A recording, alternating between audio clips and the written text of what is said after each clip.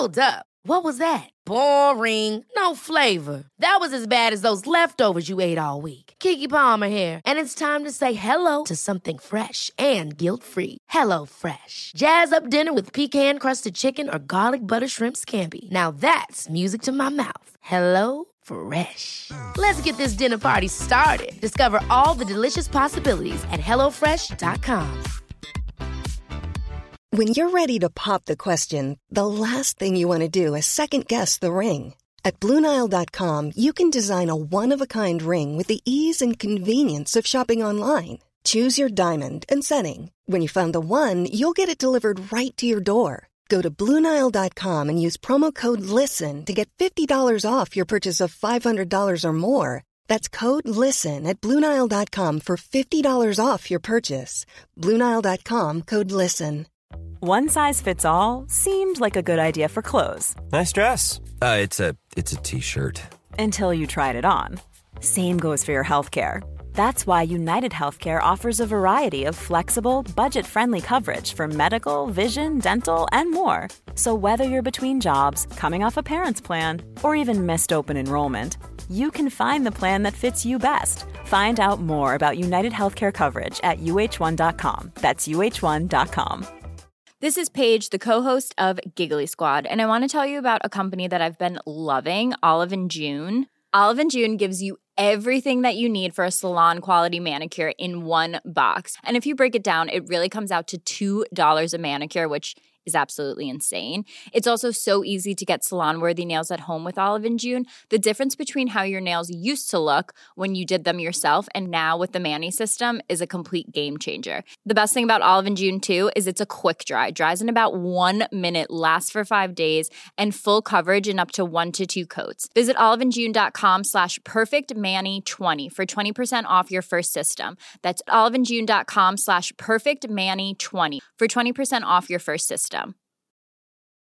Quality sleep is essential. That's why the Sleep Number Smart Bed is designed for your ever-evolving sleep needs. Need a bed that's firmer or softer on either side? Helps you sleep at a comfortable temperature? Sleep Number Smart Beds let you individualize your comfort, so you sleep better together. J.D. Power ranks Sleep Number number 1 in customer satisfaction with mattresses purchased in-store. And now, save 50% on the Sleep Number Limited Edition Smart Bed for a limited time. For J.D. Power 2023 award information, visit jdpower.com/awards. Only at a Sleep Number store or sleepnumber.com. Hi, I'm Daniel, founder of Pretty Litter. Cats and cat owners deserve better than any old-fashioned litter. That's why I teamed up with scientists and veterinarians to create Pretty Litter. Its innovative crystal formula has superior odor control and weighs up to 80% less than clay litter. Pretty Litter even monitors health by changing colors to help detect early signs of potential illness. It's the world's smartest kitty litter. Go to prettylitter.com and use code ACAST for 20% off your first order and a free cat toy. Terms and conditions apply. See site for details. The following is a presentation of the Force Center podcast feed.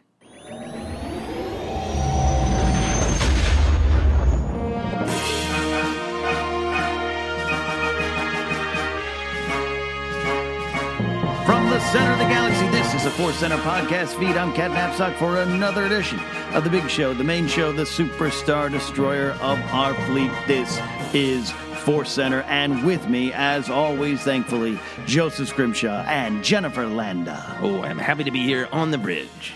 Yee-hoo! Wow, we're really branching out in genre into country western Star Wars. You know, everyone wants a Western Star Wars. That's right. We want the Obi-Wan movie. It looks like what the Han movie will be. No, we're going to get like a Dolly Parton Star Wars. Howdy, Welcome to this new planet. It's called Dolly World. Oh, boy. Outstanding. Now, hey, guys, exciting news. We want to let you know that today's podcast is brought to you by Audible. You know Audible. You can get a free audiobook download and a free 30-day trial if you go to this very special Audible URL. It is audibletrial.com/forcecenter. Now, Joseph, Jennifer, there's over 180,000 titles, right? But that means all the Star Wars books are on there. Yeah. Excellent. It feels like 180,000 Star Wars books, but it's not. So it is realistic that you could find time to listen to all of them. Yeah, I'm very excited about doing this Audible thing because it is such a beating heart of what we talk about. Absolutely. It's all the cool stuff in the books. I'm looking at them right now. Plenty to choose from, available for your iPhone, Android, Kindle, or MP3 player. And also, we want to address a business. Star Wars Rebels is back. We're excited about it. You're excited about it. In fact, at the time of you listening to this episode, we'll have been really excited about what we saw. We will have been excited. But, Joseph, our recording schedules sometimes don't line up with the Star Wars news cycle. Yeah, let's say it's exotic. Our recording schedule is exotic. So if something incredibly major happens, if the Obi-Wan pops back in and just suddenly has an explanation of why he called himself Ben Kenobi, we'll do a quick Force Center Reacts. But if not, since our recording schedule is a little weird, a little exotic, we'll be sure to do a big review once Rebels wraps. Absolutely, which, Jennifer, gives you time to catch up to Yes, Rebels. it does. Yes, it does. I heard that this is the must-see TV event, so I must see it. Yeah, there was some assertive tweeting about it of like, seriously, stop what you're doing. Yeah. Catch up with Rebels. I was, our friend Geek Girl Diva, Shayna, who may or may not have already seen it, I don't know, at the time of this recording, was like doing some like, get off Twitter, you're going to want to tune into this, and I'm excited. I hope it means like Zeb has a new pair of pants or shoes or something. Something big like that. I think he has a song in his heart. But we'll catch up to that just like we always catch up to Rebels and Freemaker Adventures. All right, a little less Freemaker Adventures. But maybe we'll do a special episode. Yeah, I like that. I love them Freemakers. Me too. We'll catch up to you, Jennifer. Okay. And Joseph, you're kind of right there. I'm the one that needs to catch up to We'll Freemaker. do a special episode where Jennifer and I are just like, Ken, and then this happens, and then Lando's cape does this. Oh, that sounds good. And I'll understand when I'm in the Lego aisle at Target. I'm like, what's this ship? What's this one? We have had some adventures. Actually, I'll be honest. I haven't had many adventures. I've been home streaming on Twitch. You guys can follow me over there and pew, pew, pew with me. Jennifer, I know you've been kind of away from your house doing some home repairs. Yeah, I've been literally on the road. I was on the road for almost 7 hours through LA traffic. So I've been listening to you guys on my podcast. Wow. Yeah. Wow. But I'll tell you someone who has had some adventures. Joseph Scrimshaw. You, sir, I've been all over the place. Well, I've been to one specific place, and it's called Gallifrey 1. It's a Doctor Who convention. It is exciting, but Ken, I think sitting on your couch and having other human beings want to watch you play a video game, that to me is the height of adventure. It's been rewarding. Yeah. But that's another a story for another time. A story for another time. All right. Well, I just wanted to talk briefly about Gallifrey 1. It's this big Doctor Who convention. I'm a guest, so I go every year, and there's always Star Wars crossover. I always end up doing a Star Wars panel. It's really cool to see the how much the love of Star Wars transcends into different other storytelling worlds like Doctor Who. And in particular, some really cool cosplay. There was a woman dressed as Rey, but all of her garb, her robes were made out of like the Fourth Doctor's scarf material. Oh, I love that. It was great. The So Fourth clever. Doctor was John Cleese. That is close to accurate. The Fourth Doctor has an episode where John Cleese makes an appearance in City of Death as a cameo. I pulled that one out of the air. Pretty good. And that's in the season that's script edited by Douglas Adams. Douglas so Adams? It's perfect. It's all perfect. It all comes together. My heart told me where to go. And there, so the new regeneration of the Doctor, they revealed her costume. So a lot of people dressed as the 13th Doctor. Right. Cool. Big, bold, weird costume. And there was a pretty young girl, I think maybe around 5 years old, dressed as the 13th Doctor, being walked around by her dad, who was just like, I am a classic Jedi. Yeah. Here's my Doctor Who daughter. Like, I'm not into this Doctor Who thing, but I guess I'll bring that. Yeah. But then there are a bunch of cool writers that had a chance to meet or do panels with. Jodie Hauser is writing a lot of the adaptations. She wrote Thrawn. She wrote Rogue One. She had a great moment in Rogue One where Saw is thinking about Steela in his last moments. Yes, in the comic. Yes, you're right. You're right. Yeah, so she's just a great person I've been getting to know and hang out with a little bit. And I was on a panel with Daniel Keyes Moran, who is the person who wrote the Boba Fett story back in the Tales of Bounty Hunters. That was like the Boba Fett story. Yeah. And he claimed on the panel that he had been told by someone, but couldn't say much more about it, that when the Trank movie was going to happen, that it was Boba Fett, that Kasdan was writing it, and that it was going to maybe be based a little bit on his story. Oh, wow. Yeah, so who knows? That's all a bunch of rumors, but, they were said in public on a panel by this gentleman. Yeah, and he was great. But then I think the most interesting conversation that I wanted to be sure to share is I talked a little bit to Kevin Scott, who is writing the Star Wars Adventures comic for the younger market. Yep, those are great. Right. And I asked him about story group stuff. Yeah. And he really reinforced everything that the story group kind of says about themselves. But he almost even said it a little bit more clearly, that there's so much more about the heart of the story than the continuity or the canon, that they're really about, like, is this true to the character? And he brought up a pairing of characters that this was in a bar, so I won't quote him because he didn't tell me whether or not this was something that I could share on a podcast. Right. But he talked about a pairing of characters that would be logical for them to be together, that he wanted to show this story of their first encounter, and that the story group said, that's great, we're for sure going to do that. We just can't decide where because we have so many different storytelling opportunities, so we're just going to wait until what is the right exact time and place to share that thing that we're, of course, going to share. So I just wanted to be sure to share that story because it was just such positivity from this writer about what the story group is doing. Right, and they do have not a sense of control is not the phrase, but you know what I mean? A sense of purpose. Yeah. A sense of having, they know what they're doing there. And I know there's a lot of sometimes questions about, well, what's the story group do? What does Kathleen Kennedy do? What's canon? What's not? And they know what they're doing over there. And that they're getting to the spirit of it and not getting obsessed with the little fiddly stuff. And that's part of it too, about what's there, is that X-Wing model there? That's fine. That could appear in the visual dictionaries. Yeah. But let's get some good stories out there first. Well, as that's exciting. Again, I wish I watched Doctor Who enough to go there. Oh, you can still go. I can still go? Oh, yeah. Could I just show up as a random old Jedi? And I'll be really honest. I spent most of the weekend talking to people dressed in Doctor Who costumes about Star Wars. That seems fair. I like that. I like that a lot. That's good. Gallifrey 1. Maybe one day. Maybe I'll definitely be there before Burning Man. Sounds good. That one I know. Me that too. one I know. I will see you never at Burning Man. I like my creature comforts. Yes. I do. If they could move it to a Hilton, I'd be all right. As we always do, here is a chance for us to catch up on Star Wars news, and there is a lot of it. A focus a lot on Solo, which will also be our main discussion today. You know, what if Solo, the movie, and the character beat the odds? But let's dive into that news, Jennifer. There's a lot in the Star Wars news galaxy. Yeah, well, you mentioned the Hilton. This is a new type of hotel, and you're going to want to start saving up those credits because the Star Wars resort at Walt Disney World is going to be a complete immersive experience. According to the official Disney Parks blog, guests will depart for a multi-day Star Wars adventure by boarding a starship alive with characters and stories that will unfold around you during a voyage through the galaxy. Now, once you get to the resort, you become an active citizen of the galaxy. You can dress up in the appropriate attire. Every resort window will have a view into space. And if that isn't enough, because the resort is inside the park, when you step outside the hotel, you will be right in Galaxy's Edge. Ooh. So basically, you will be living Star Wars. Is this kind of like Westworld? I kind of got that vibe. I'm like, okay, this is a bit much. That's literally what I was thinking. It's so overwhelming. I want in. Yeah. I want in. Now, Joseph, have you done some murder mystery theater? Yes, I have. You mentioned that, right? Yeah.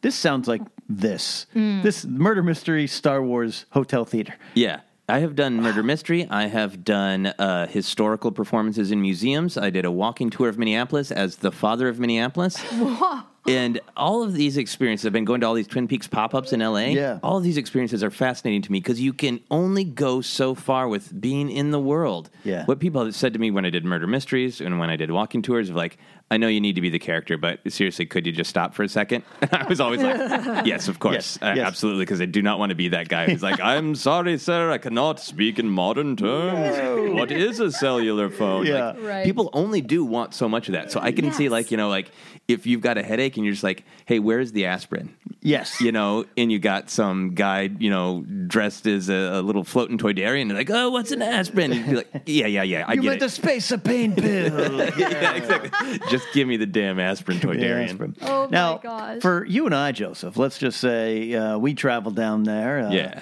You with your lovely wife, me with my girlfriend. That would be a different experience. We'd have fun. We'd probably dress up. Jennifer, you have a family.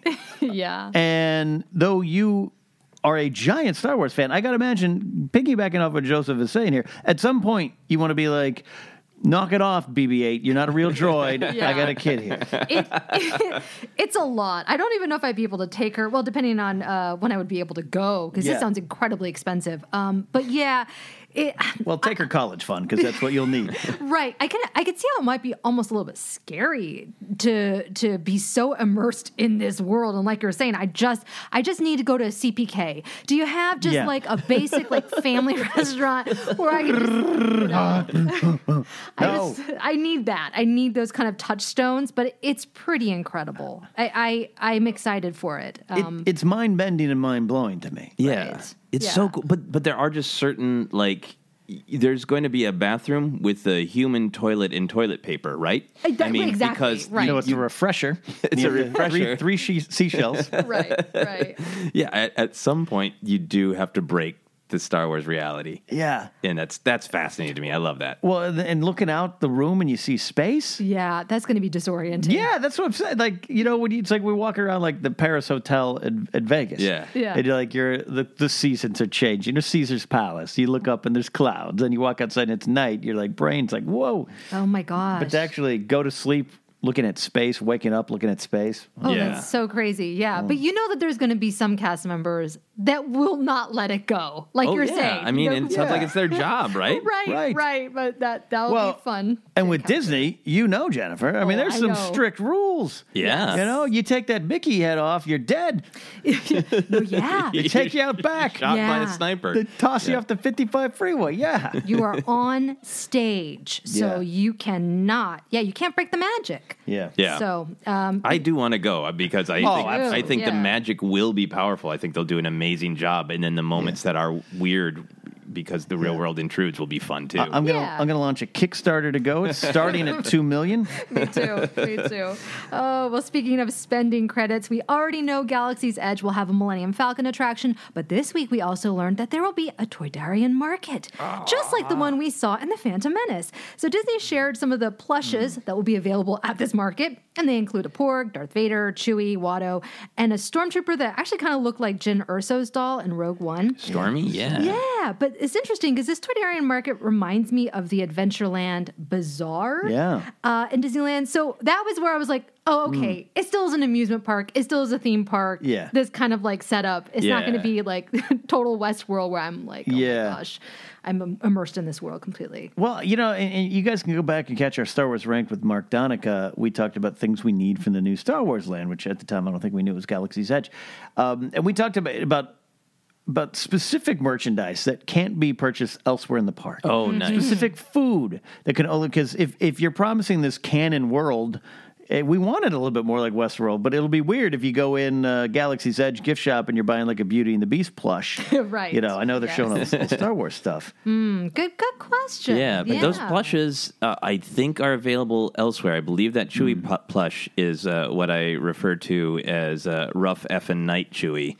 That is available at Target, whose fur is so matted that he just looks like he got drunk in Milwaukee and decided to go to Vegas at 2 a.m. and just had a rough night. Leaving Kashyyyk. Yeah.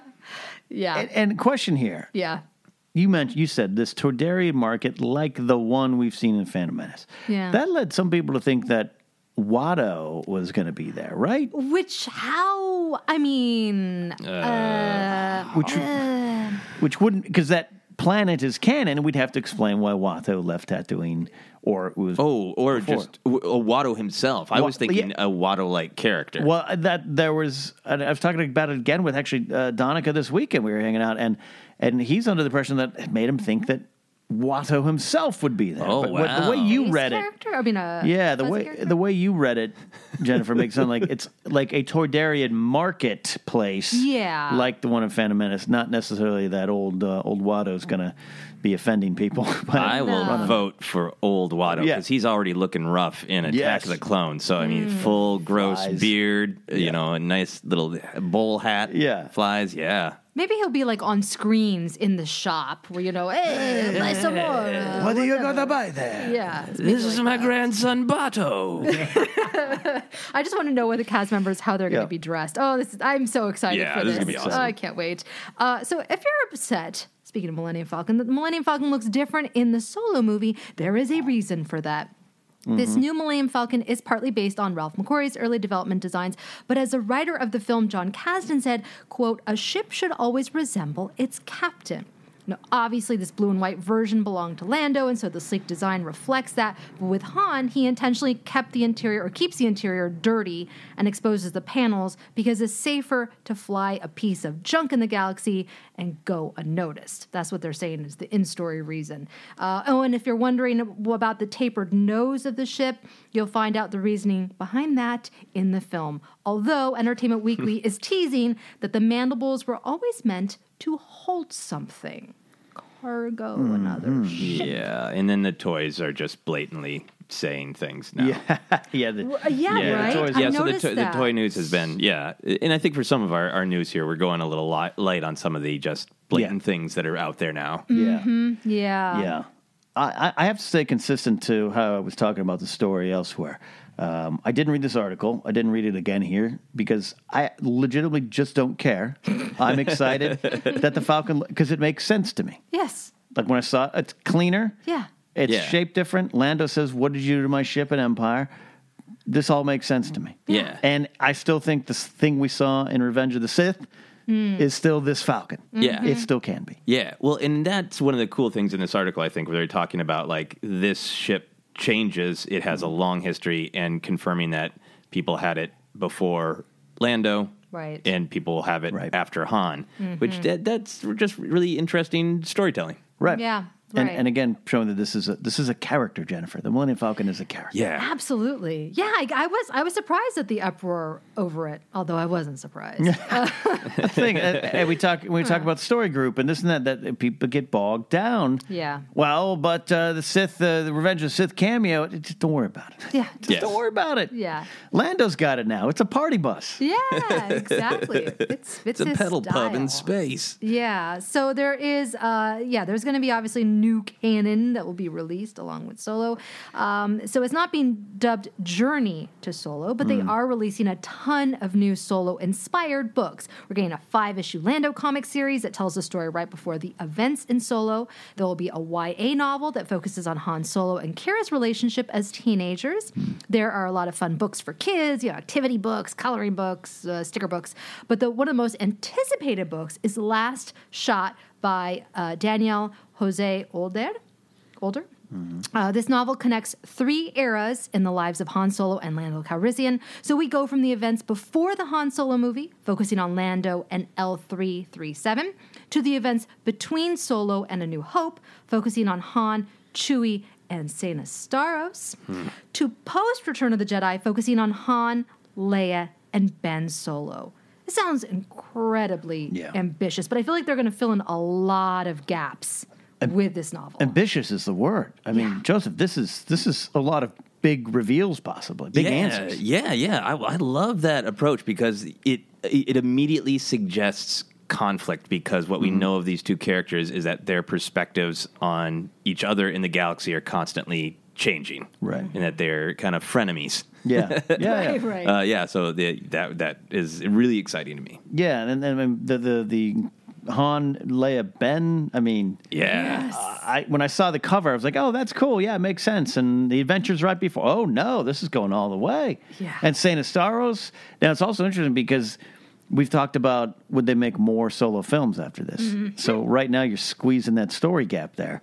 If between Solo and A New Hope, we're already going to have a book about it. Right. Yeah. We're going to talk about that a little bit more in the episode. Yeah. But I definitely think that is an issue with this book. But it also says to me, like, I like seeing them being experimental with the book structure. Yeah. Because it easily could have just been another adventure that Han and Lando had that one time. So this is super cool to me. Well, this is why we talk about wanting a Count Dooku book. Yeah. Give me Dooku as a Padawan with Yoda. Give me Dooku training Obi-Wan, and give me a Dooku forming the Separatist alliance there. Yeah, characters walking through that history and touching all those eras. Yeah. Be great. I like it. Okay, well, one of the best parts about getting a new Star Wars film is all the toys. Amen. Some of the toys that will be released in time for Solo, A Star Wars Story, include a Nerf Glow Strike Han Solo blaster, a Kessel Run Millennium Falcon for $99 that features the new old tapered nose on the ship. There will also be a new Lego Millennium Falcon set for $169 that features Han, Chewie, Lando, Kira, and a Kessel droid, little minifigures. I'm going to buy it. I know. But the toy that has captured so many of our hearts is Hasbro's adorable Ultimate Co-Pilot Chewie. The talking doll stands at 16 inches tall and features more than 100 sound and motion combinations. I saw a video of it, and you guys, it's so interactive. You can pet his little head, and he growls. Oh my gosh, I can't take Jennifer, it. you need to get your hands on one of those and become Chewy Mom 2.0. Yeah. Yeah, my daughter's going to freak out. Are you guys going to get it? What'd you think of it? I have not watched the video yet because I was looking at the other toys. I apologize. I apologize. I'm stuck in my ways. I will go home immediately after this recording, You're not and I gonna will watch buy it. it? Somebody posted this on my Facebook page today of like, you need to see this. And so Yeah. I'll definitely take a look. I would definitely consider buying a Chewy who talks to me. Yeah, $129. That's all you need for emotional support. I almost bought the Porg one. I still might buy the Porg that squeaks. Yeah. Why not Chewie? Yeah. Looks great. All people have been asking, Ken, as the teasers for Solo got you more excited? I was like, yeah, I'm cautiously optimistic still, blah, blah, blah. These toys came out. I was like, all in. Yeah. Give me this movie now. Yeah. This is how they work. This is how Kenner became so big.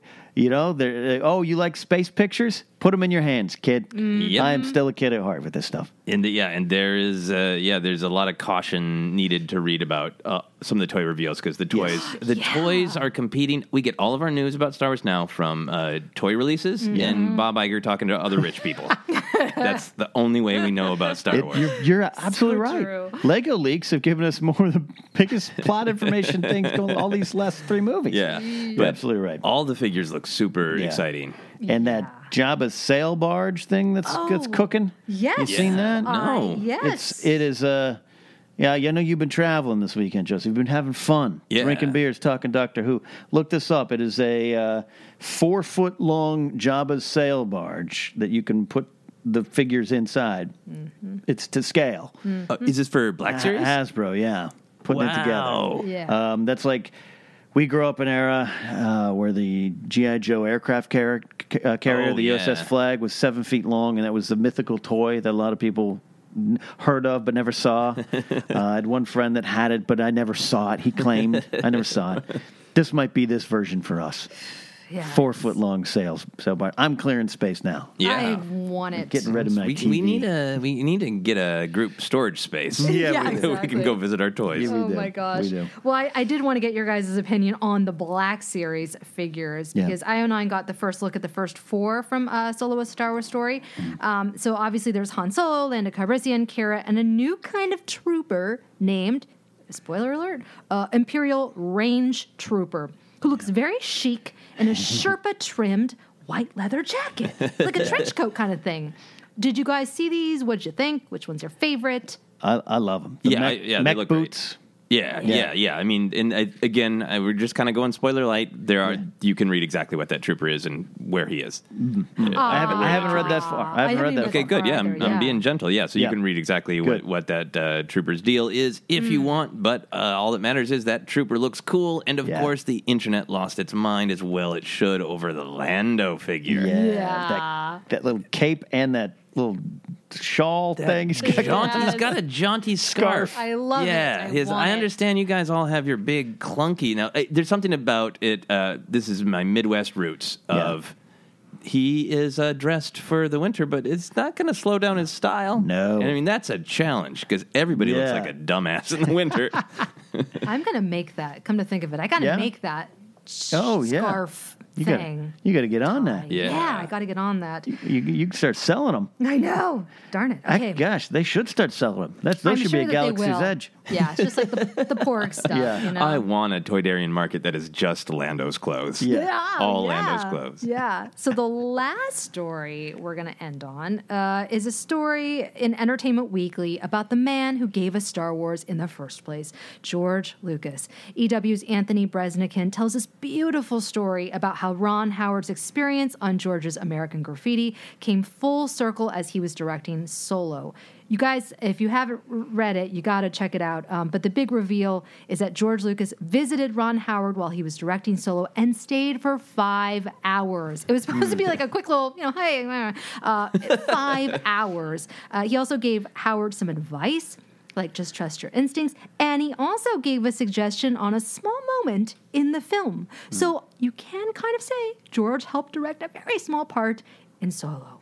Did you guys obviously you guys read this? This is so beautifully written, right? Yeah. I loved it. About Ron Howard's experience of hearing George describe what Star Wars was going to be and going, great, weird, I can't picture that. And then it comes out, it's like, oh, it's exactly what George said it was going to be. I just didn't believe him. Yeah. Mm-hmm. That's powerful. You could forget the connection and roots of Howard and Lucas go all the way back to American Graffiti. Oh, obviously we know Willow. It was a nice reminder of that. Yeah, how deep the connection is. And I love that this is a great journalism to me because it doesn't give anything away, but it gets you pumped for the movie and creates this fun Easter egg game of what little moment. It sounds like, I believe the article says, George said, what if Han just did this? Yeah. And Ron ran that down and was like, hey, everybody, let's try this. Yeah. And I liked it, so we all get to watch for a moment of when Han does little thing and like, is that a George Lucas choice? That's pretty cool. I love it. Yeah, and this caused a lot of George Lucas to direct Obi-Wan conversations and him allegedly on a location scouting trip, all the stuff in Belfast, all those things. I don't think George will ever direct another Star Wars film, but I love that George is comfortable enough to come on back. Yeah. You know? And that would be great if it could get to that level where there are certain movies where he just pops on the set and says, hey, what if? And doesn't feel frustrated, but it's just fun and breezy for him. Yeah, absolutely. And there's a clear kind of line between the saga films and him, 7 and 8 and 9. He doesn't seem to want to have a lot to do with that. But Rogue One, he was very complimentary of. Now here, who knows? Yeah. Who knows? That's that. That is the news for now. That's our catch-up on news. There is a lot of news as we race towards Han Solo in theaters. We're going to get a lot more. We'll try to catch up. We love just getting together and being able to discuss the news with you guys there. We mentioned it up top, but I want to remind you guys, for listeners of the Force Center podcast, Audible is offering a free audiobook download with a free 30-day trial to give you an opportunity to check out their service. We talk about these solo books coming out. Jennifer, you're in traffic a lot. You want to listen in a car? That's what you can do. And we're also, Joseph, recommending an official book today. This is our recommendation, Ahsoka. Yay. The book. That's not the actual title, but you know what I mean. So the Ahsoka novel, if you haven't got a chance to read it or listen to it, rather, in this case, it's read by Ashley Eckstein, and it sounds like Ahsoka, and there's just so much going on in this book. It's such an interesting time in the Star Wars story, so I think it's a really good one for people to check out. So much great new lightsaber canon, so many things that make this book exciting. Absolutely. Written by E.K. Johnston. You can download your free audiobook today. Go to audibletrial.com/forcecenter. That's audibletrial.com/forcecenter. Check it out and help support the podcast. Let's get to our main topic, Joseph. We are going to be taking a look at the Solo film. Now, we know, we've discussed it here. Jennifer, there's been times when you've sat across from me at this table and been like, I don't know. Yeah. Solo film? Joseph, you and I, we've generally been excited, but we have our questions. We want our Obi-Wan movie. And then the trailers come out, and some people were super excited. Some people dubious. And a lot of people loved it, but hey, cautiously optimistic. But what if this movie is an absolute smashing success. And what does that term success mean for this movie? Yeah. I was always cautiously excited, and now I'm just punch it, Chewy. I think the movie is going to be good, and I think even if it fails in parts, I think it's going to fail in interesting ways that give us lots to think about and talk about. So I, for myself, have very little fear. But what I'm really interested in is what if, regardless of how people feel about it, what if it just destroys at the box office? Right. Because I think right now people have reasonable expectations. And I think I have pretty reasonable expectations that it'll do like Rogue One or maybe even a little lower. It's in the summer. Yeah. But it's really interesting for me to think of, like, will it change the course of anything with fan opinion, with Lucasfilm choices, if it just destroys the box office? Right. Money, Jennifer. And Joseph mentioned it. It's in a different time period, May. Yeah. That's where Star Wars belongs, but the landscape has changed. Deadpool 2, Avengers Infinity War. I think people are still going to be watching Black Panther, even in a couple months. They're just going to want to see it again there. Yeah. There's going to be a lot of competition. This is in December, which is the new Star Wars time. So I guess Joseph's question, Jennifer, big time money. Where does your mind go if that's what happens? I don't want to say I have a hard time believing it's going to be a smash hit, like on the level of obviously the Saga films or Black Panther or some of the Avengers films. I just don't see it. I think the only way what it would take to make that happen would be like incredible word of mouth. I think that the Star Wars fans are going to show up. I think that not the normal people, call them the norms. We're parents, normal. We're normal. Yeah. The casual people that kind of know about Star Wars. I think that they may be like, all right, kind of ambivalent. But if they hear that this is a must-see event, like how people are talking about with Black Panther, you have to see this, then that drives the numbers up. Yeah. I think there's a chance that if the movie has a whole lot of Lando, that is a thing that could push it. Yep. Because people are already so excited about Lando. And if people are even like, oh, I get it, he's not doing a Harrison Ford impression, I don't think he looks like him, sounds like him, people might say, but hey, he's really fun. But, like, you know what? Lando, it kills this movie. I think some of that enthusiasm for seeing more of that character might drive sales. Yeah, so let me go back to kind of the beginning of this, Joseph. What do you think success is for this movie? What do you think it has to be? Yeah, I think it will probably do around 150 because it is that's my number opening weekend. I think that's the safe estimate because it is a Star Wars movie. Yeah. But we're living in this new tentpole world where things constantly surprise.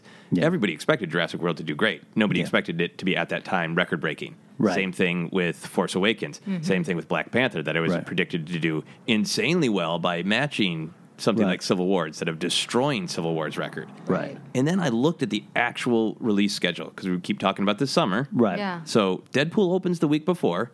So there'll still be some Deadpool strength in the theater that opening weekend. But then after that, Solo basically has 2 weeks that are basically in the clear for this kind of blockbuster. I believe the next weekend there's like a comedy from like I can't remember what they are, like the people who put on stunts, and it's a Jackass like movie. That's not what it is, but it's like, hey, do you want to see an adventure in space, or do you want to see some people in college make other people look like jerks? Like a movie like that. I think Ocean's 8 is coming out the following weekend, but it's got like 2 clear weekends until the next huge genre thing is Incredibles 2. Oh. So it has more elbow room than I think we maybe think. That's some good facts there, Jennifer, because, I'm used to talking about movies on YouTube and all that kind of boring stuff. And you've got, when I say Avengers, but that's early May. Deadpool, look, I love the first Deadpool. I think it's going to kill. Yeah. But, sequels are tough. Deadpool 2 to me isn't a normal superhero Guardians 2 type situation. This could go wrong. You know what I mean? Yeah. You could come out of the reviews in the weekend going, Deadpool 2 is okay. I'm definitely going to see Solo next week. So Joseph's right, Jennifer. It has a period of time where it can dominate. It does have a period of time. I think for what I've been seeing amongst people that I follow, the biggest hurdle seems to be Alden Ehrenreich himself as Han Solo. Yeah. People are, and like you're saying, Lando, people are going to want to go see Lando because they're loving his Donald Glover's portrayal of him just in these few clips that we've seen. But Alden Ehrenreich has a huge uphill battle. He's attractive, but he's not Harrison Ford. I mean, there's something special about Harrison Ford, obviously because he embodied this character for so long. That I don't know. I kind of wonder if the casting had gone a little way, if it would have been more of a, oh my gosh, I got to see this guy in this film. I think people were like, he doesn't really look like it. I don't know. I'll close my eyes a little bit. Okay, It's the big question. It's the big question, Joseph. We can't deny this, and I think some of the notes we've made and you put forth on our breakdown of the trailers and stuff during the Super Bowl of, hey, he's got the characters there in terms of the confident mumbles insecurity, all that kind of stuff is Han. I really think he's got Indiana Jones down. Yeah. He stands like Indiana Jones at one point there. He's got a lot of that down because he's an actor. Yeah. Ehrenreich's a good actor. And we look at, Jennifer, you mentioned Lando. Mm-hmm. He hasn't said one word yet, and everyone's on board. The two of them combined, I mean, Joseph, we might not be that's the big hurdle. We might not be worried about it. Well, yeah. What if their charisma is just fire? Would be amazing if a part of it is the best buddy picture ever. I think if the way that it appears that we are probably going to get Han actually rescuing Chewie, I think that's a decent guess, a decent assumption at this point. If that's incredibly moving, if that pulls at your heartstrings, it successfully capitalizes on our long relationship with Chewbacca, I think that could turn. Yes. And I think a big part of the box office success, the conversation has so much become about the second weekend. Yeah. Right. Because Han Solo will do 150, and maybe it will blow people's minds and do 200, which is rare, but possible.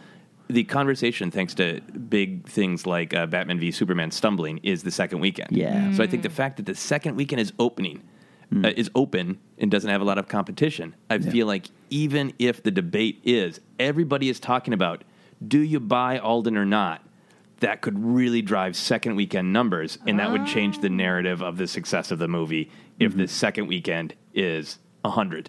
You're right. That might be what the term success means for this movie. Yeah. Mm-hmm. You're right. Big weekend. It's going to have a big weekend. But if you come out of it and people are saying, Jennifer, don't worry. I saw it. Ehrenreich's great. Yeah. Lando is great. Mm-hmm. Kira, we didn't need dragons. She's all right. And that second weekend, that might be what because it's hard to define, right? Last Jedi killed at the box office. We all love it. Some people don't. Some people hate it. So it's success in a lot of factors that are just on paper, money, all that kind of thing. So Solo's going to have some money, but it's that second weekend and then that word of mouth combining up there. And if it holds just for 3 weeks or so until Incredibles, I think we're okay. Absolutely. I think we're okay. And if that story hits, if it's a Star Wars story that we can get behind, and that's where I'm excited. I really think the Kasdans have found a story that was worth telling. Yeah, just a fun summer movie. Mm-hmm. Love it there. Let's get some on-the-record predictions for opening weekend. Ooh, yeah. All right. Jennifer's getting out a calculator. Oh, no, she's just checking the text message. She wants us to go first, Joseph. All right. I'll say it. I said it on my Twitch stream, so I can't lie. It's out there. I said we'll do around 150, so I will say a 143 opening weekend. Ooh, nice, wow, okay. nice. I'm going to give a specific dollar amount. Love it. I'm going to predict 163,270 million. Yes. Okay. Thousand. That does. Yeah, million. Million. Okay. All right. So 163 roughly. There was some change there, Jennifer. 143, 163. I'm looking at the opening weekend of Rogue One. Okay. I think it's going to be a little bit less. And what was Rogue One? Like 155. Okay. So I'm going to say 149. Okay. Like, So this is Interesting. right. So I'm coming in the lowest here. I'm coming in the lowest, despite me buying all those troopers. Did you say one? I said 143. 143. All right. All right. Yeah. 149. Yeah, 143. I'm going to buy a lot of those toys to make it up. That's right. I think it's good. So those are, we'll see. We'll see. We don't have long to wait. No. We don't have long to wait, kids.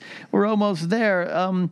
This concept of Star Wars anthology films seems so great at the beginning, right? Mm-hmm. Rogue One, we're going to get something about that opening crawl. There's a story in there.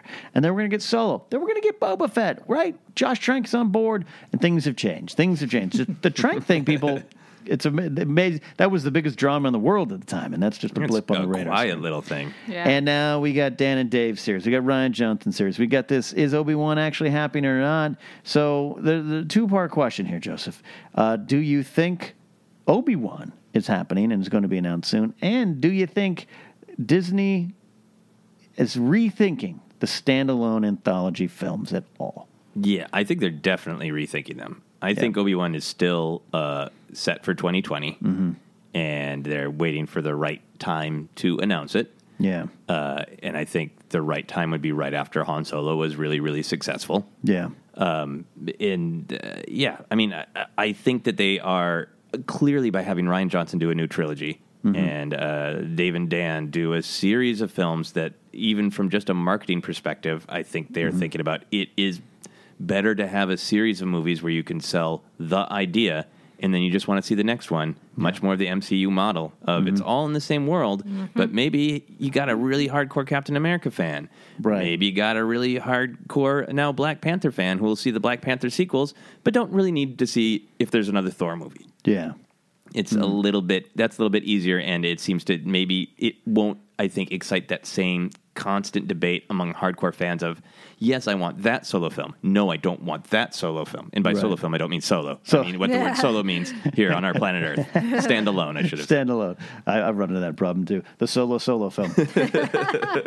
So, Jennifer, your thoughts on where Disney might go after this? And I always say this. We're not in those meetings. Right. We don't know the big picture. We're not there unless you're on a call with Bob Iger. But Solo, it's going to make some money. Yeah. I just suddenly got the picture of Jennifer, like, with a fake mustache, sneaking into that boardroom meeting to get us our Bob Iger news. Yeah, like Kermit the Frog doing trench coat, sneaking in with a trench coat and a mustache. I am journalist. Yeah. I am said journalist. Oh my gosh. I'm Nancy Newspaper. Yeah. I kind of want to do it. Yes. Yeah.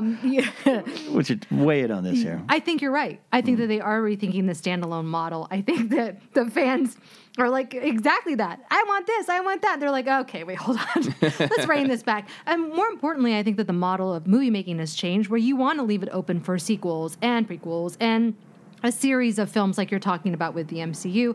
So I do, we could get a Kenobi film.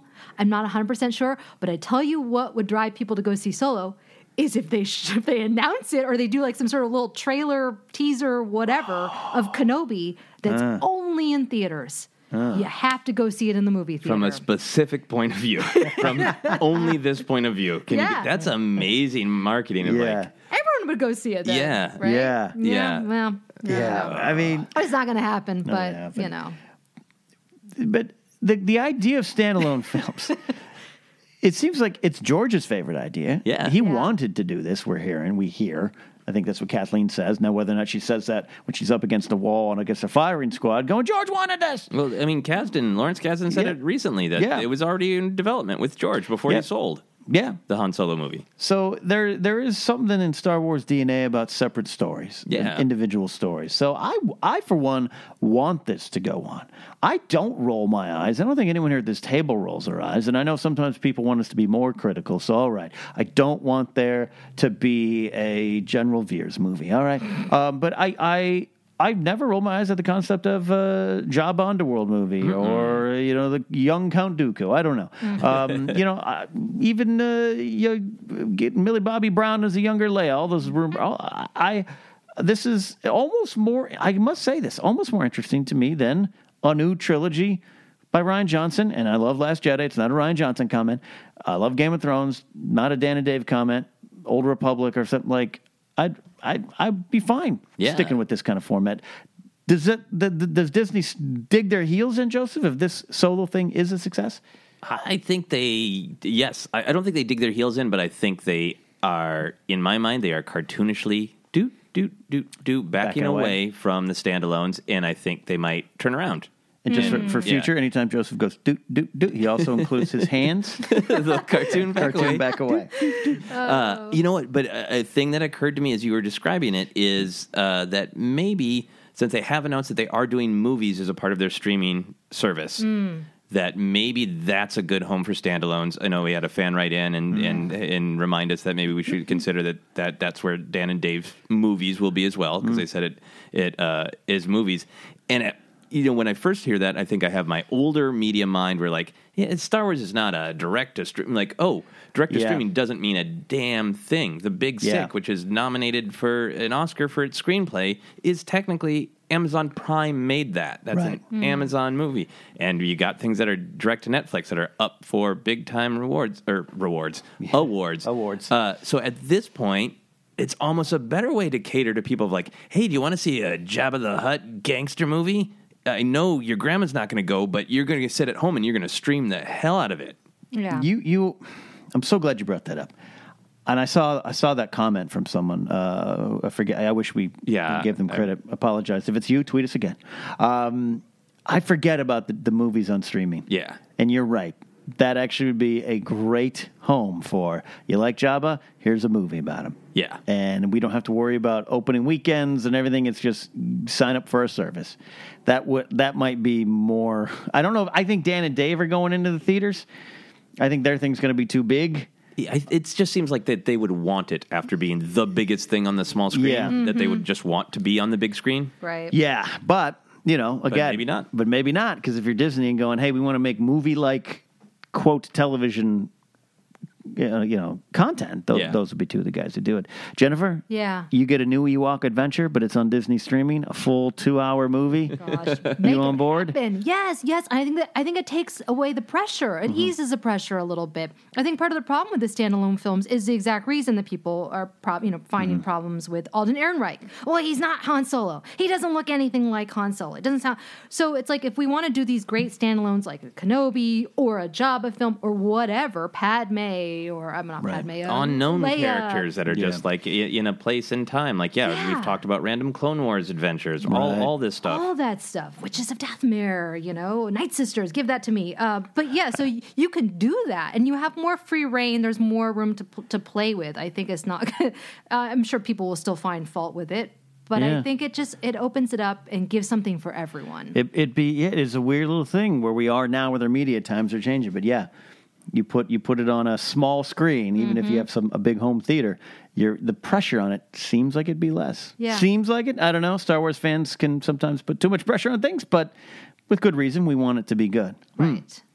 Man, did we just stumble onto the future of Star Wars? Possibly. A possible Star Wars future stumble. As we round this conversation, take it around the bend here, Joseph, you talked about the MCU model. Jennifer, you talked about some cool marketing there.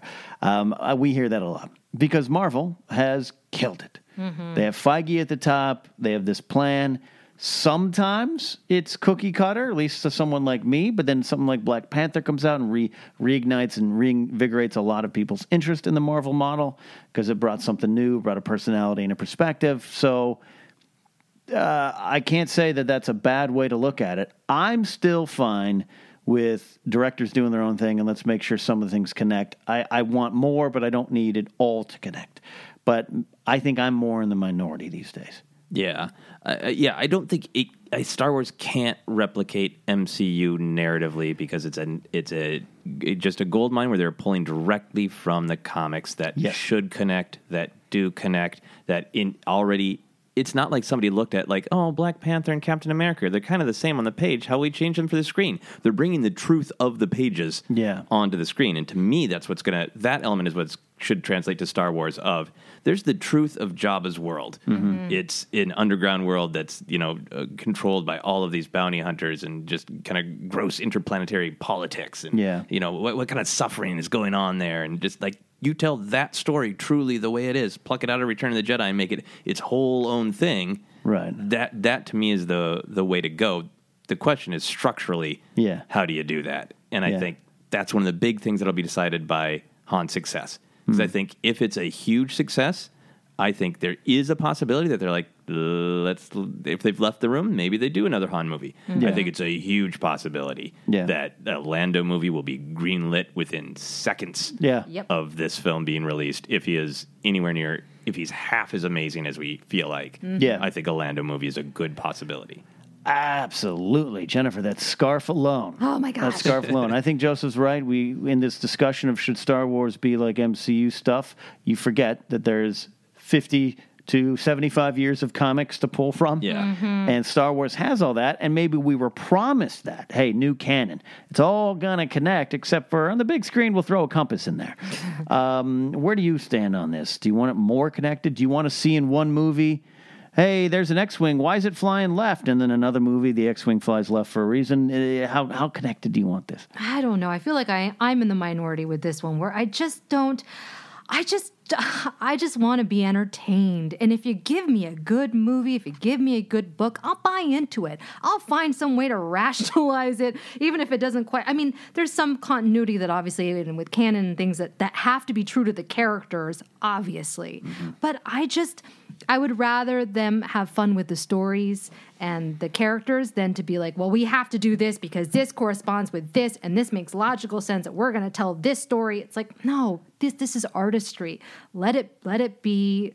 I don't want it to become a traditional superhero kind of model. Where I can know what to expect every single time. Where it does feel kind of cookie cutterish for me, you know? I've said this before. I have a habit of repeating, all right? I apologize. But the director of Spider-Man Homecoming, John Watts, told one of my friends, told directly in a text, oh, no, I'm not as busy these days because I walk on set and it's all laid out for me. Wow. That is probably him exaggerating a little bit, but I don't want that. I want Rian Johnson to walk on set. Now, looking at Black Panther, I don't think Ryan Coogler walked on set and Feige was like, I've got your dailies here. Here we go. Here's your stuff. And I'm sure with Spider-Man Homecoming, that wasn't, again, 100% accurate, but the tone was there. Yeah, and there's that Sony convolution, too, that's their first one, bridging that gap. That sensitive politics there. Yeah, but that's what I don't want to hear anything like that with Star Wars. Me and neither. we definitely get that, for better or worse, we didn't get that with Rian Johnson. No. Or JJ. Yeah. Exactly. So That's, I think we want to feel a little more rewarded for the comics, a little more rewarded for those things, but we want the stories to work. And that's what I think, going back to Solo, to close it all out here, Joseph, this movie, I think, is going to surprise some people. I think so, too. I don't think there's some talk at the old Doctor Who convention this weekend about, like, is Solo going to do that prequel thing where it just answers questions we didn't ask? And I think no. I think it's going to surprise us, even though we see some things that we've heard about. I think just like that Falcon, nobody could have predicted it was going to look different. And I think we're going to have a lot of moments like that. I agree. Jennifer, we're going to turn to you at the end of the movie and be like, Alden, yay or nay? Oh my gosh. Pressure's on you now. I can't wait. I'm excited. I think he's gonna kill it. I do. I'm gonna put on a pair of mech boots and be there as soon as I can. Well, that is our discussion about Han Solo and the Solo, a Star Wars story movie. Never tell Solo the odds. Let's see if the character and the movie can sync up and overcome the odds, much to C-3PO's chagrin and doubt. You guys let us know what you're anticipating, what you're thinking this term success means for the Solo movie. Let us know at #ForceCenter on Twitter. Now, though, let's go to audience questions. Good participation, Joseph. Yeah, we got a lot of great questions the last time I put the call out, so we're going to get to as many as we can. We got, first up from Facebook, Kane Martin says, I love when Star Wars really dives into other genres. The Zillo Beast arc in Clone Wars comes to mind, as I am a huge fan of kaiju films. How would you feel about a book, comic, show, or even movie touching on the subgenre of giant monsters? And what other genres would you guys like to see highlighted in future Star Wars content? Ken? Great question, Kane. Great question, Kane. The Zillo Beast arc is pretty popular in Clone Wars. I know a lot of people that love it. I love the hell out of it. Yeah, it's interesting. And we got the Even is that a Zillo Beast in Solo and the big tentacles and everything? People thought about that. Be cool. It would work. As I was listening to you read this question, I changed my answer when I read this earlier on our notes. I was like, I'm not a big monster person, so the Zillo Beast arc is fine for me, but I give me something else, right? But that's just how I take in Star Wars. But then I realized Star Wars and big monsters, they go hand in hand. Yeah. You know, look at that good old Rancor. Yeah. Look at that Rathtar, like it or not. Borg Gullet. I don't know if that's exactly what you're thinking. So I would be interesting to see like a book focus on the hunt for something, you know? Oh, yeah. I mean, I think what I love about the Zillo Beast arc is that it is that reminder that George Lucas was constantly looking to other subgenres, as Kane said. Yeah. And I mean, it is a kaiju story. It's also got really specific elements of the King Kong story of like, I'm going to cruelly contain this beast and take it to an urban environment that it's not supposed to be in. Yeah. And Star Wars has always done such a great job of taking those kind of direct inspirations and molding them into the Star Wars world. So I want to see big monsters for sure. I'm not sure if I want to see like big like Star Wars mech, like little humans in big mech armor, because that seems a little too direct. Yeah. But I would love to see genres, and I think just tying into the conversation we're just having, I'd love to see the young Padme movie or old Jabba, whatever. But I just want to see genres movies. I want to see a Star Wars horror movie, whatever that means. I want to see a Star Wars comedy movie, whatever that means. How do you feel, Jennifer? Agreed. Yes, absolutely. And on the subject of giant monsters, I would love to see a Guillermo del Toro monster Star Wars film. I think that would be really cool. The Shape of Akbar. Yeah, there you go. I think that's part of the fun of the streaming service is that you can open it up to other genres, and we can get that zombie Star Wars film that I want to see. And let's hope that they try it out there. Yeah. All right. You heard it here first. Landa wants them Star Wars zombies. Next up, we have a question from Kyle Yazzie. If you could taste one piece of food or drink from Star Wars just once, what would you choose? Jennifer, do you know what you want to drink or eat? Raised portion bread. Ooh. I love bread. I am a bread connoisseur. I sounded like Oprah. Bread! And it just looks so moist and delicious with like kind of I don't know. Oh, and how quickly it rose. Yes, yum. That's a good one. You know what? Because there's not a lot of food in Star Wars, right? It's not like Game of Thrones, not like Indiana Jones. Snake, surprise! My favorite food on film is in Young Guns 2 when Pat Garrett gives Billy the Kid a plate of beans and cornbread. It's like my favorite. Every time I get hungry, every time I watch it. Salsa Back is looking for me. No, great scene. Ray, that's a good choice. Yeah. Blue milk, you want to kind of figure out. I don't know if green milk would be on my list. But I want to try grilled Stormtrooper. Oh yeah, the Ewok speciality. Yeah. Wow. Yeah. I'll be like a Thenn in Game of Thrones. Yeah. You really should try Stormtrooper. Oh my gosh. I'm really torn between trying Luke's rations that Yoda nibbles on fairly convincingly. Oh, that's a great answer, because I'm a 7-Eleven crappy food box fan. Right, because I mean, that is the Lunchables of Star Wars that Luke has there, so that's tempting. My other choice would be, and I know there's a name for it, but whatever Wu Hair's pouring, when Luke's just like, I'll have one of those. Because I love it, because it shows Luke's innocence of like, I don't know how to be at a bar, I don't know how to order anything, so just say to a bartender, I'll have whatever you are pouring now. Oh, yeah. And it can't be good. I mean, we've all been there. Yeah. I mean, I've been that exact situation. Mm-hmm. Captain, and I'll have that. Sure, yeah. I'll have that. Great question, Kyle. Very, very fun one. We'll probably do a full episode about the food and drink of Star Wars at some point. Yeah. Next, we go to some questions from our Patreon. Our patron, Clayton Slent, says, for each member of the crew, which are your favorite, maybe top 3 pieces of Star Wars music in the saga? Does the scene itself have to be great in order for us as a fandom to remember it as a great score? Jennifer, do you have 3 or I do. more? Or fewer? I have more. 27? But I'll do 3. So the Jedi Steps, the finale. Yeah. Oh my gosh, because we were like, by the end, I'm like, where the heck is Luke? Oh, okay, there he is. And just that sweeping, dun, dun, dun, vroom, Imperial March, of course. And that doesn't connect to necessarily a specific scene, but everyone knows it. You can just start, dun, dun, dun, and somebody will finish it. Yeah. That's iconic Star Wars. And of course, Binary Sunset, the Force theme, seeing Luke, that and how that is woven throughout all of the music in Star Wars. That to me, whenever I hear it, that's Star Wars. It takes me back to the first time I saw Star Wars as a kid. I get emotional every time I listen to it. Yeah. It's a favorite. Yeah. I think like Binary Sunset for me is up there with the like if you could only ever hear one thing again in your life, like what could you not do without? Like the Binary Sunset is so part of me. And like in the Jedi Steps, it's so great because it, sort of segues into that. It uses the new of Rey's theme with the old of Luke's theme so beautifully. I want to give a shout out to the Rogue One soundtrack because people, are there's debate about it, as many things in Star Wars. I love the Jedha establishing music. It is kind of different for Star Wars, but it's also really, really in the pocket for Star Wars, and it establishes that sort of like, it sounds desolate and scary, but it also sounds haunting, like this is a holy place, that you should be frightened to visit. It's so evocative, so I love that. Duel of the Fates is basically, I hear that, and I immediately am back to the time I had that playing with a fake lightsaber doing a comedy sketches, Obi-Wan Kenobi going home to have pizza, frozen pizza. Like Duel of the Fates is like the standout of the prequels to me, for sure.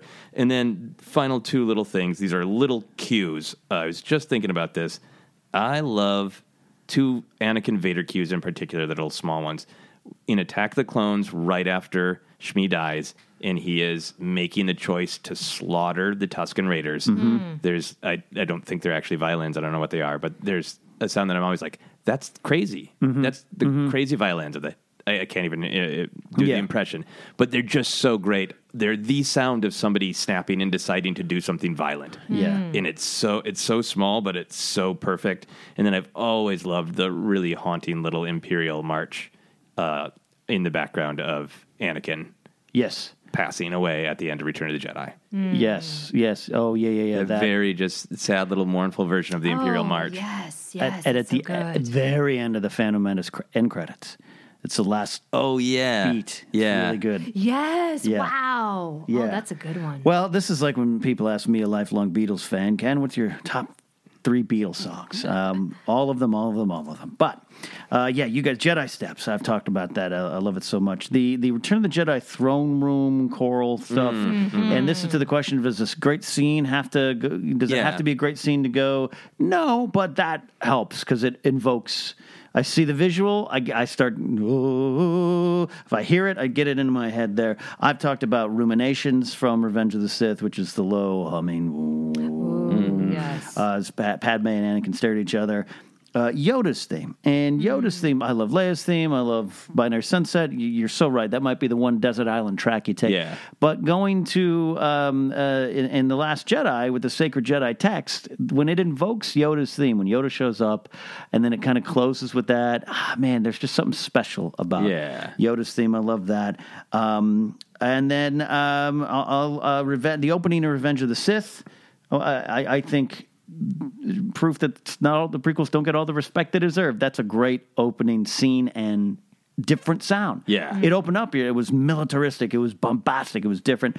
And the final one, I got to tell you, some of Williams' best work is in The Last Jedi and The Spark. And the reworked version that was in the trailer, that bum bum bum bum, so good. Bum, that I call it Luke's new theme. Yeah, marching out. And yeah, that is absolutely one of my top 10 right now. Right. Yeah. That music is basically like, and I will not be the last Jedi. That slow defiance. That's so great. It's a great question. Thank you very much, Clayton. On to our final question from our Patreon patron, Ryan McKenna.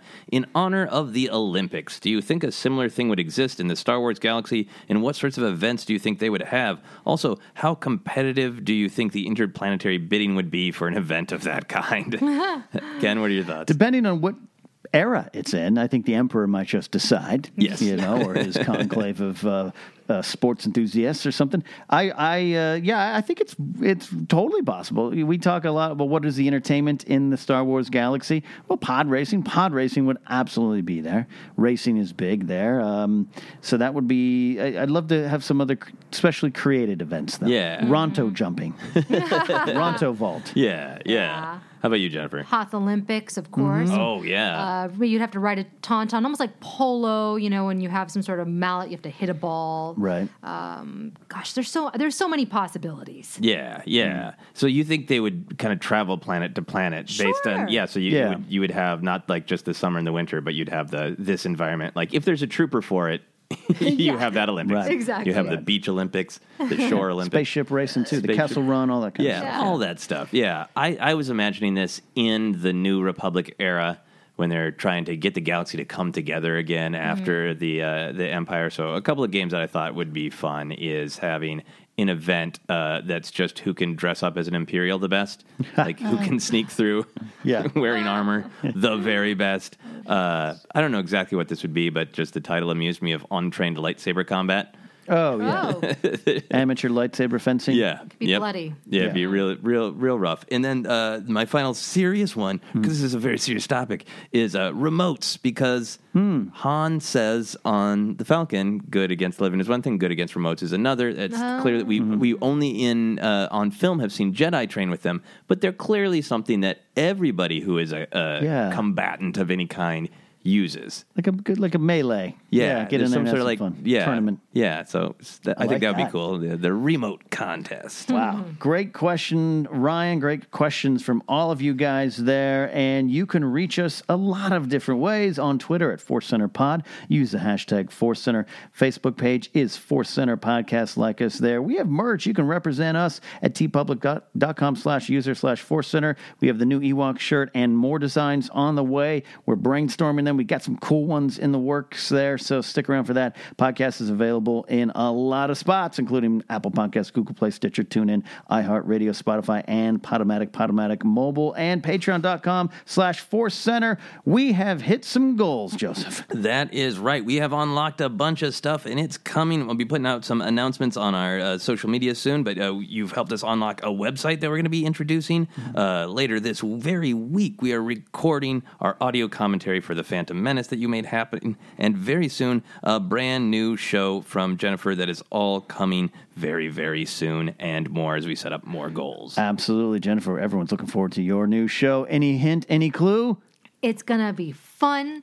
It's gonna be happy. A true celebration of Star Wars. Yay. That sounds perfect for us here at Force Center. So that is it for this week. But Jennifer, you can be followed at Jennifer Landa, and you have a website, YouTube channel, a lot of places they can follow you. Yeah, you can follow me on Twitter, Instagram, Facebook at Jennifer Landa, or my YouTube channel, youtube.com/user/Jennifer Landa. Mr. Scrimshaw, you got a show I know coming up here. I'm trying to clear a schedule to get out there to see you. Oh, lovely. Because it's nearby. I almost have no excuse. You got a lot of things going on. Yeah. I got this monthly show that I do with my friend Angela M. Weber. It is called Game Night. It is in the Valley in Los Angeles, and that is happening February 23rd. It's just a fun comedy variety show, easy going. You can find out information about that on my website at josephscrimshaw.com under the live shows page. I'm also very excited because my other podcast, Obsessed, is back up and running. This most recent episode is all about The Last Jedi with a bunch of great guests, some of whom you've heard here on Force Center, including Matt Belknap,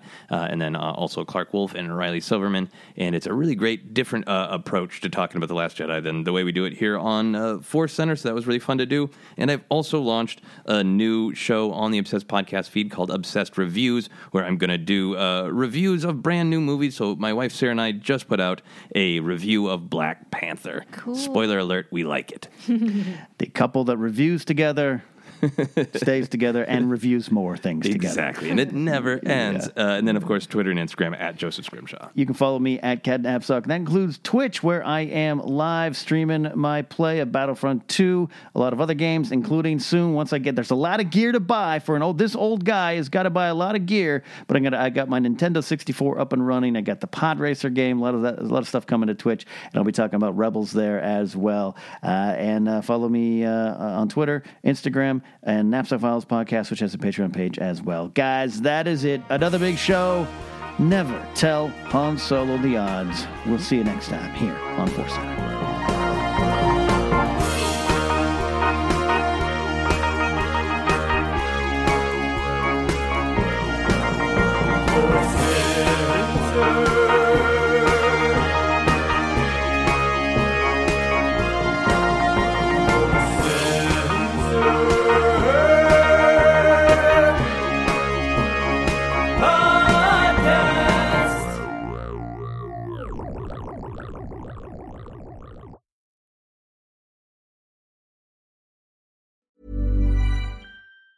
Ever catch yourself eating the same flavorless dinner 3 days in a row? Dreaming of something better? Well, HelloFresh is your guilt-free dream come true, baby. It's me, Keke Palmer. Let's wake up those taste buds with hot, juicy pecan-crusted chicken or garlic butter shrimp scampi. Hello Fresh. Stop dreaming of all the delicious possibilities and dig in at HelloFresh.com. Let's get this dinner party started. Hi, I'm Daniel, founder of Pretty Litter. Cats and cat owners deserve better than any old-fashioned litter. That's why I teamed up with scientists and veterinarians to create Pretty Litter. Its innovative crystal formula has superior odor control and weighs up to 80% less than clay litter. Pretty Litter even monitors health by changing colors to help detect early signs of potential illness. It's the world's smartest kitty litter. Go to prettylitter.com and use code ACAST for 20% off your first order and a free cat toy. Terms and conditions apply. See site for details. Even when we're on a budget, we still deserve nice things. Quince is a place to scoop up stunning high-end goods for 50 to 80% less than similar brands. They have buttery soft cashmere sweaters starting at $50, luxurious Italian leather bags, and so much more. Plus, Quince only works with factories that use safe, ethical, and responsible manufacturing. Get the high-end goods you'll love without the high price tag with Quince.